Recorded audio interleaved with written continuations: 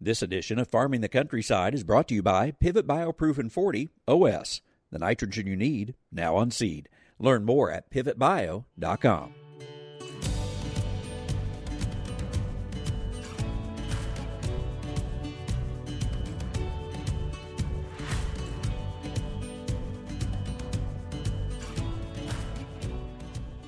Welcome to Farming the Countryside. I'm Andrew McCrae. Make a list of progressive farming practices, and there will be plenty of people that will tell you why it won't work where they live. In some cases, they may be correct, but Tom Cotter's farm proves many of those notions wrong. He grows multiple crops using several different farming methods, becoming a place that many come to learn how they can accomplish the same thing where they farm. It's our topic for this week's Farming the Countryside, and it's brought to you by Pivot Bio. Farmers have faced many challenges regarding nitrogen needs for their corn crop in recent years, including global fertilizer shortages, higher nitrogen prices, and delayed plantings. The past few seasons, I've been using Pivot Bioproven 40 to provide my crops with nitrogen when they need it, no matter the weather. Now that predictability is available right on the corn seed. Pivot Bioproven 40 on seed gives growers even more flexibility with their nitrogen plan. Pivot Bio products contain naturally occurring microbes that fix nitrogen from the air and provide it directly to corn plants all season long. Those microbes can replace up to 40 pounds of synthetic nitrogen fertilizer. I hope you'll learn more. Just contact your local sales rep or go to pivotbio.com.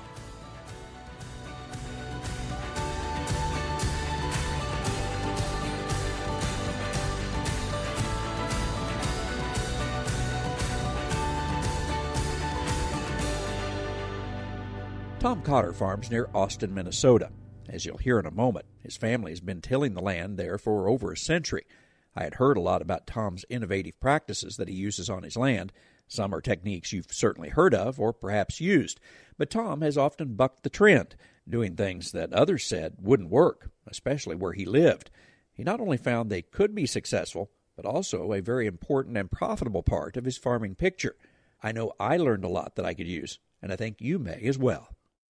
Tom, let's talk about the history of your farm. I know you've been on the farm. You're several generations down the line now, right? Yes, fourth generation. So give me a little bit of the history on the crop side, because you do quite a bit now, what I would call conservation type of practices. Was that always the case, or how did you transition into some of what you do today? Well, my dad was a storyteller, and so he always said everyone has a story to tell. And his other phrase was, if you take care of the land will take care of you. And so he always did a pretty good job on that, but we were just a typical farmers. You know, we did tillage, and I think 1875 they homesteaded and started doing tillage, and so we literally did tillage all the way up to probably 2013 is when we really started switching. But we started doing cover crops back in 1998 after peas. We literally would do a corn, soybean, and every once in a while we'd throw a pea or a sweet corn field on the faraway fields. And so after those events, we started doing cover crops after the cane crops. And so that's how we started doing covers. We always had CRP in spots, and we always, I think Minnesota had buffer strips along the creeks. We already had CRP there, 110 foot wide to 30 foot wide. So we've always been conscious about taking care of it, but now with doing the no-till and the covers all together and the livestock, we've really, I think my dad was never expecting us to go as fast as we did. We literally went from step one to, master in college, or not, I shouldn't say master, but in college in cover crops within about 5 years. But realistically, for me, it took a while, but, starting in 98, it gave me time. And I didn't know there was other people out there like Gabe Brown and Ray Archuleta. I was out in the middle of nowhere, me and him, not knowing anything about this. And everywhere we went, all we heard was, you can't do that, it won't work. And I've had failures, and I've had successes. So, talk about when people say it won't work. In your area, what is it that people think the reasons are that it won't work? Well, typically up here in southern Minnesota, it's too cold, and having temperature probes in the ground that we've actually seen when you have an actively growing good biomass cover crop, I can actually warm the soil up a little bit. So I kind of threw that out. I don't think about that much. Now, if I was just no-tilling, I have seen where the covers didn't come through and the no-till was quite a bit colder and it wasn't as hard.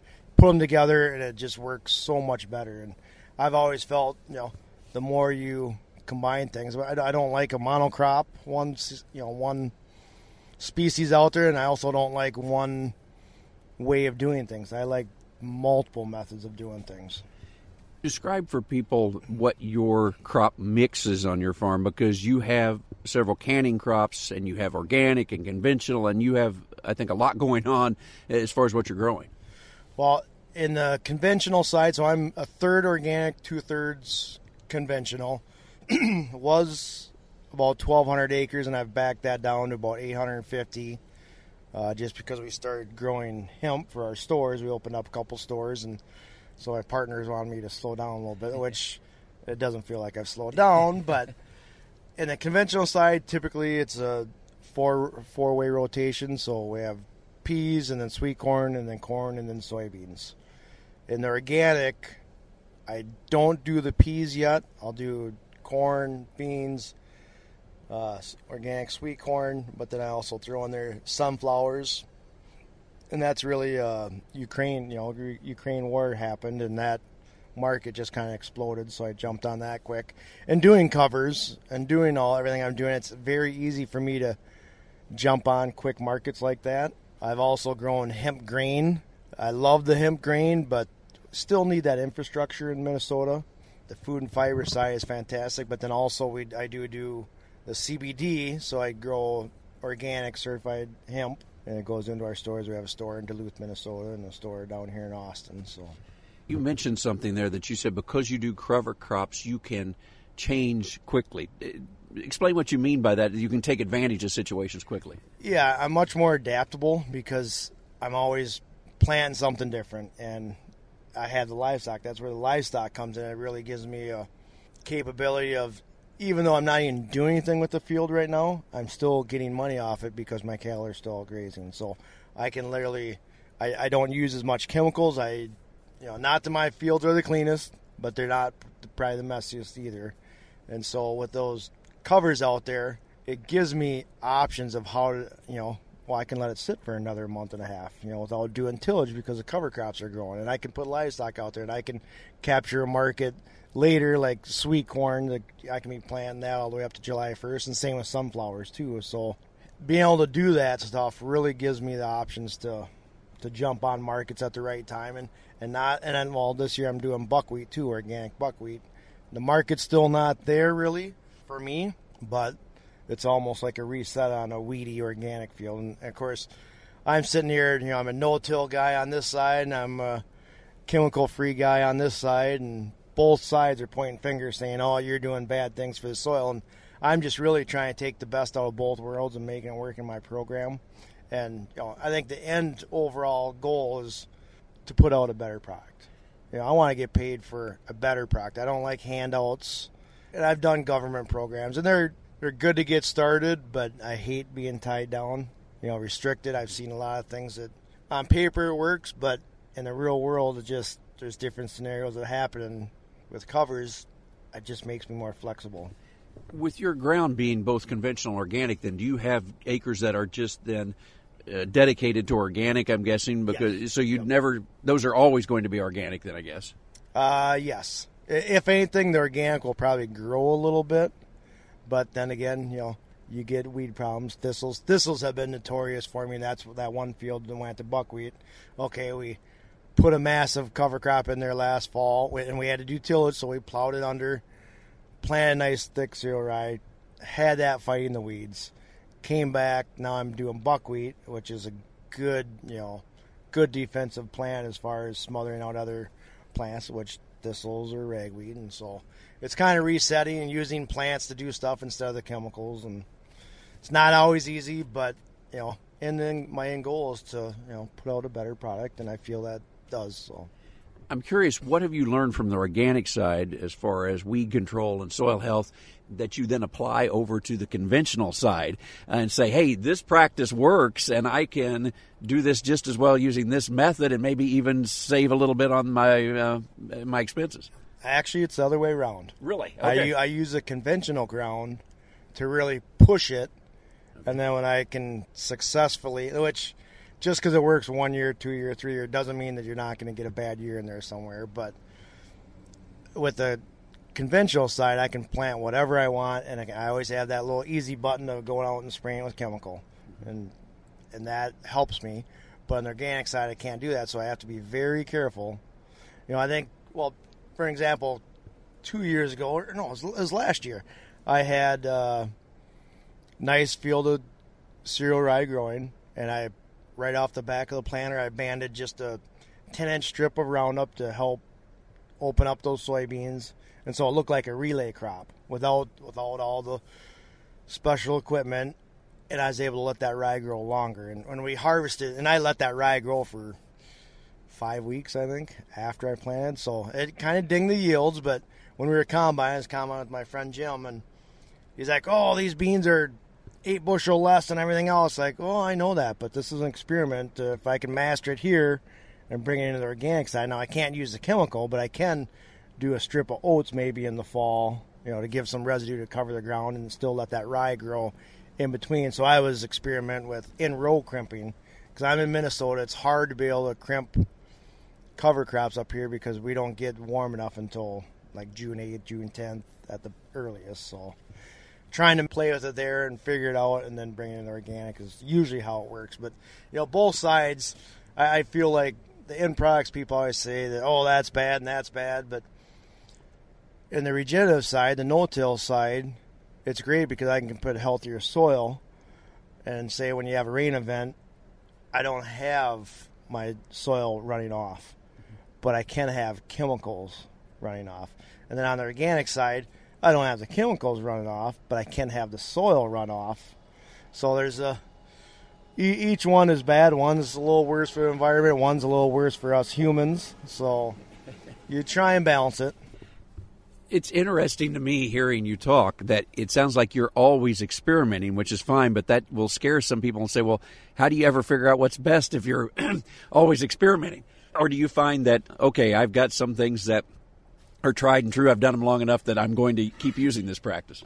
Well, it seems like everything works and nothing works for long kind of scenario.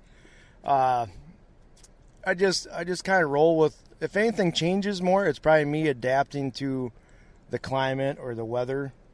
And so that's why I interseed into corn. That's to try and get more feed value so I don't have to plant later in the year. But this year we didn't do it because it was too dry. And that's why I always say that, cover crop guys are really jack of all trades and much more adaptable, because I'm always planting different scenarios, because yes, it might work this year, it might work next year, but it might not work the year after. And so I'm always I think I plant cover crops at least 5 different ways almost every year. So Gandy box on vertical till if I need speed, spread just broadcast on top of the ground with a high clearance rig. I've never flown on just because I like the high clearance better. The interseeding is probably my favorite, because that's where you get almost into the 3 daughters scenario, Native Americans, multiple things growing together, and I really like that. But we're dry this year, couldn't do that. So, and then of course drilling, no-till drill is probably the best by far, but that's pretty slow going or very expensive if you want to get a big one. So. Well, you have all those different methods. Is it always changing just because of weather conditions and what crops are growing? Is that how you determine how we're going to seed it this year? Absolutely. Well, I have cattle, so first thing's based on, do I need feed? Can I graze it, late summer, or can I graze it during the winter time? And so all those scenarios fall into where I'm gonna do things. Organic side, I love to graze, but I want to graze that early on so I can get the manure deposit. After, late in the year or early spring, I don't want to graze as much because I want that cover crop being my weed protection. And so it's a fine balance of trying to jump here and there. And of course, then again, every year the cover crops react differently. And so I really have to be careful of where am I going to go graze and stuff like that. What do you do as far as a preferred cover crop, or is it always a mix of cover crops you're planting? Well, I would say I have a baseline of my favorite cover crops. I like the red clover because it always competes. Like, it can be interseeded, it can go into a 25 weight species, and it always comes out shiny. That sweet corn field that I just planted, no-tilled here 2 days ago, that was a pea field last year with a 23 species, and I think winter rye, buckwheat, and the red clover are the ones that really came through really good for me. And so here I'm planting, it's drier than heck out. I graze this field for a month and a half, and as I'm planting, I have the winter rye residue on the ground from crimping it, and then I have the red clover growing in with it, and a little bit of buckwheat, some thistle, which, I sprayed that yesterday, got rained out. But it's just, and then I do winter rye, buckwheat, red clover. I like a vetch in there if possible. And Bayou kale, that's a great brassica. Tillage rash is great, but cattle can't really graze it. They'll graze it, but once they kick it, that tube's done. That plant's done. Bayou kale, they can literally eat on it. It'll regrow, and they can come back and eat again. So, because you do graze your cover crops, does that make your selection of cover crops then different from perhaps somebody that is just cropping without livestock? Yes, because I'd probably go heavier. Okay. If I'm going to be grazing it or forage, it's going to get a heavier mix of stuff. My friend TJ Curtis always talked about seeds per square foot, and so typically 20 seeds per square foot on conventional. It's not going to get raised. If you're going to graze, we kind of go up towards the 40 range, and not that you get them all growing, but that's kind of what I want out there. We hear, of course, in farm country a lot about carbon programs these days. You've been using these practices for a long time. Do you do anything with carbon programs because you use so many of these practices, or is it just, hey, I've been doing this a long time, and so just what I do?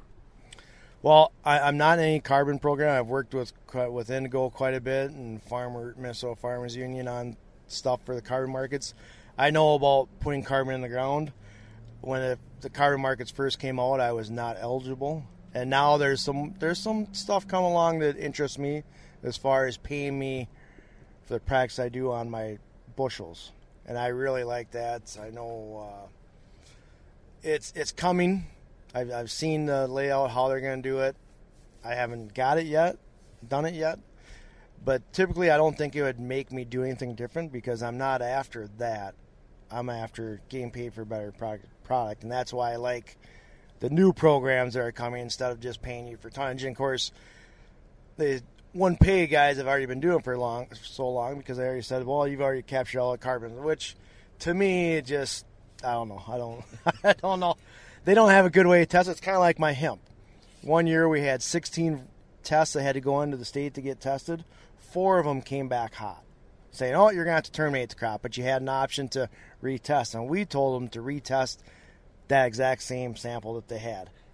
And lo and behold, only 2 came back hot. And it's like, well, you guys would have made me destroy some of my crop, but your testing isn't quite right. And I kind of feel the carbon markets, I don't know if the testing is perfectly, aligned to what it should be. And realistically, you know what? I think it should be, how much water can you capture? Because if you can capture water, you're going to capture carbon. And it's so much easier to test and to monitor, and it has instant results right away as far as our local utilities not having to clean the water out because now they have cleaner water going to the streams. So, have others looked at what you do and begun to adopt, or are you still that farmer out there that is looked at as a little bit different because you're trying all these, I should say, novel things? They've been around for a while, but you're certainly doing things differently than many people do. Yeah, it grows slowly, which is okay because the infrastructure there for everyone to do cover crops is not there yet. But they can reduce tillage pretty easy. And I know a lot of guys that have reduced tillage in the soybeans, but not the corn yet. And that's a great step. That's a really good step. So I think where I farm, every once in a while I get a new guy popping up. And it's like my gravel road, which is 2.5 miles long, I'm on a quarter of it or a third of it, and all of a sudden the next farmer next to me, he started doing it. So now you can literally drive along I-90 and you have 2 miles of cover crops. And I really like that because I've seen cars stop and say, well, why is that green? It's November 1st and it looks like a football field out there. I love that. And of course then when you sell cattle, they see the cattle out there and they want that. And I'm waiting for the canning company to say, hey, we're going to pay you for better food, because I'm putting out better sweet corn. I know I am. So, well, I wanted to get over to this a little bit, the economics of it. For you want to do good things for the soil, but ultimately we also have to make a living too. It works for you economically. I'm interested, is that because you grow more bushels? Is that because you have lesser inputs? Is it a combination of these things? I know obviously livestock figures into this too because you've got a complete system, but economically, how does it make sense? Usually it's reduced inputs is what I've found. Yield-wise, I'm not better, I'm not worse, I'm just kind of right where I need to be. What's amazing, though, I will say, is that when I'm really doing my max stuff, I can really put out some great yields. I've had awesome sweet corn yields, awesome sunflower yields, hemp yields, and corn is just kind of stays right where it should be. And I really found that it's amazing. The more stuff I do and put it together, I can have a great result. Like on the organic side, what I do is after an alfalfa field, most people go to corn and they'll have an okay yield. I'll go in, instead of an alfalfa field, I'll put in a 7-way mix that we can graze for a year or two to transition. And now with all those different varieties, and I gotta say I had chicory in this blend. And not that it's just a super plant, but it just shows that, well, when the heck do you ever have chicory on the ground? I'm trying to teach the soil biology to work for itself. It's gotten so lazy over the years from 1874 or 75 is when tillage happened, so it's been addicted to drugs just like people, except their drug is tillage and the soil's ground is tillage or chemical. And the more I get away from both of those, the more I can have a better results. And every time I do something, being organic and conventional, I've come up with plus and negatives. And so everything I do on the farm, it's either a plus or it's a negative. And every year I kind of gauge, okay, my organic ground had, 5 negatives, but 8 positives. And my conventional ground, the regenerative side, no-till side, can have somewhere around there. It's just the idea about offsetting. And when you do something bad, offset with something good. Hopefully you can add pluses more than negatives. Talk about fertilizer program. Are you doing a lot of testing, and how has what you do through cover crops and so forth impacted how much additional you have to put on the soil? That's one that I've been playing with a lot. A lot of my P&K I used to spread when the corn was literally V6, and so technically you could say that, well, it's not getting that P up front where it needs to be, but I always know that it's coming after a large cover crop mix, so I know the ground is pumping out biology. And this year I almost have a little bit of a ding, I think. And actually I spread the P&K right when I planted, but of course it's not incorporated in. But if I'm going to spread fertilizer out there, it's going to be into a living cover crop with shade, so it's not just on bare soil. So fertilizer wise, I've cut back.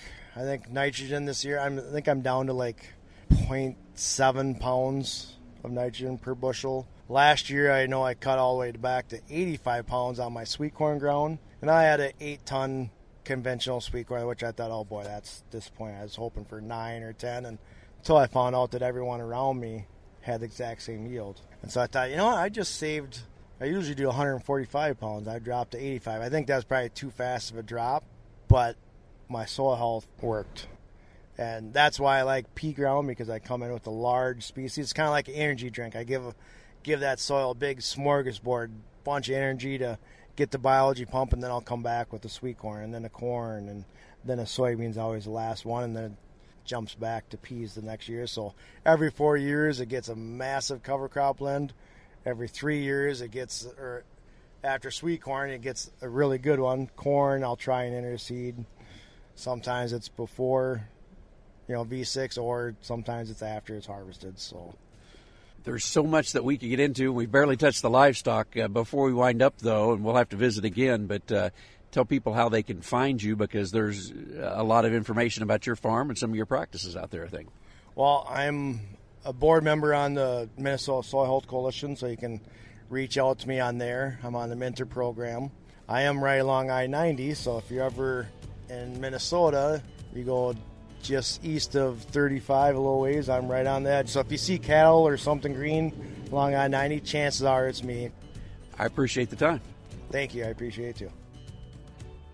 Thanks for listening to this week's show. Remember, you can follow Farming the Countryside and our daily show, American Countryside, on Facebook, Twitter, Instagram, YouTube, and TikTok. Just type in Farming the Countryside or American Countryside. And you can hear these shows in a variety of ways as well at farmingthecountryside.com, on many local radio stations, or your favorite podcast platform. If you miss one of our shows, just use those platforms to go back and find other topics of interest as well. I appreciate you joining me. I'm Andrew McCrae. I'll catch you next time on Farming the Countryside.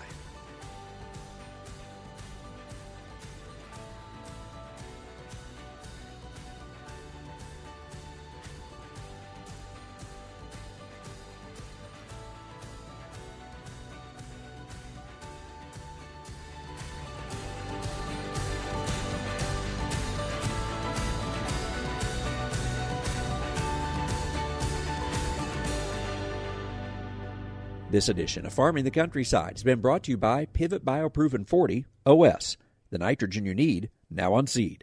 Learn more at pivotbio.com.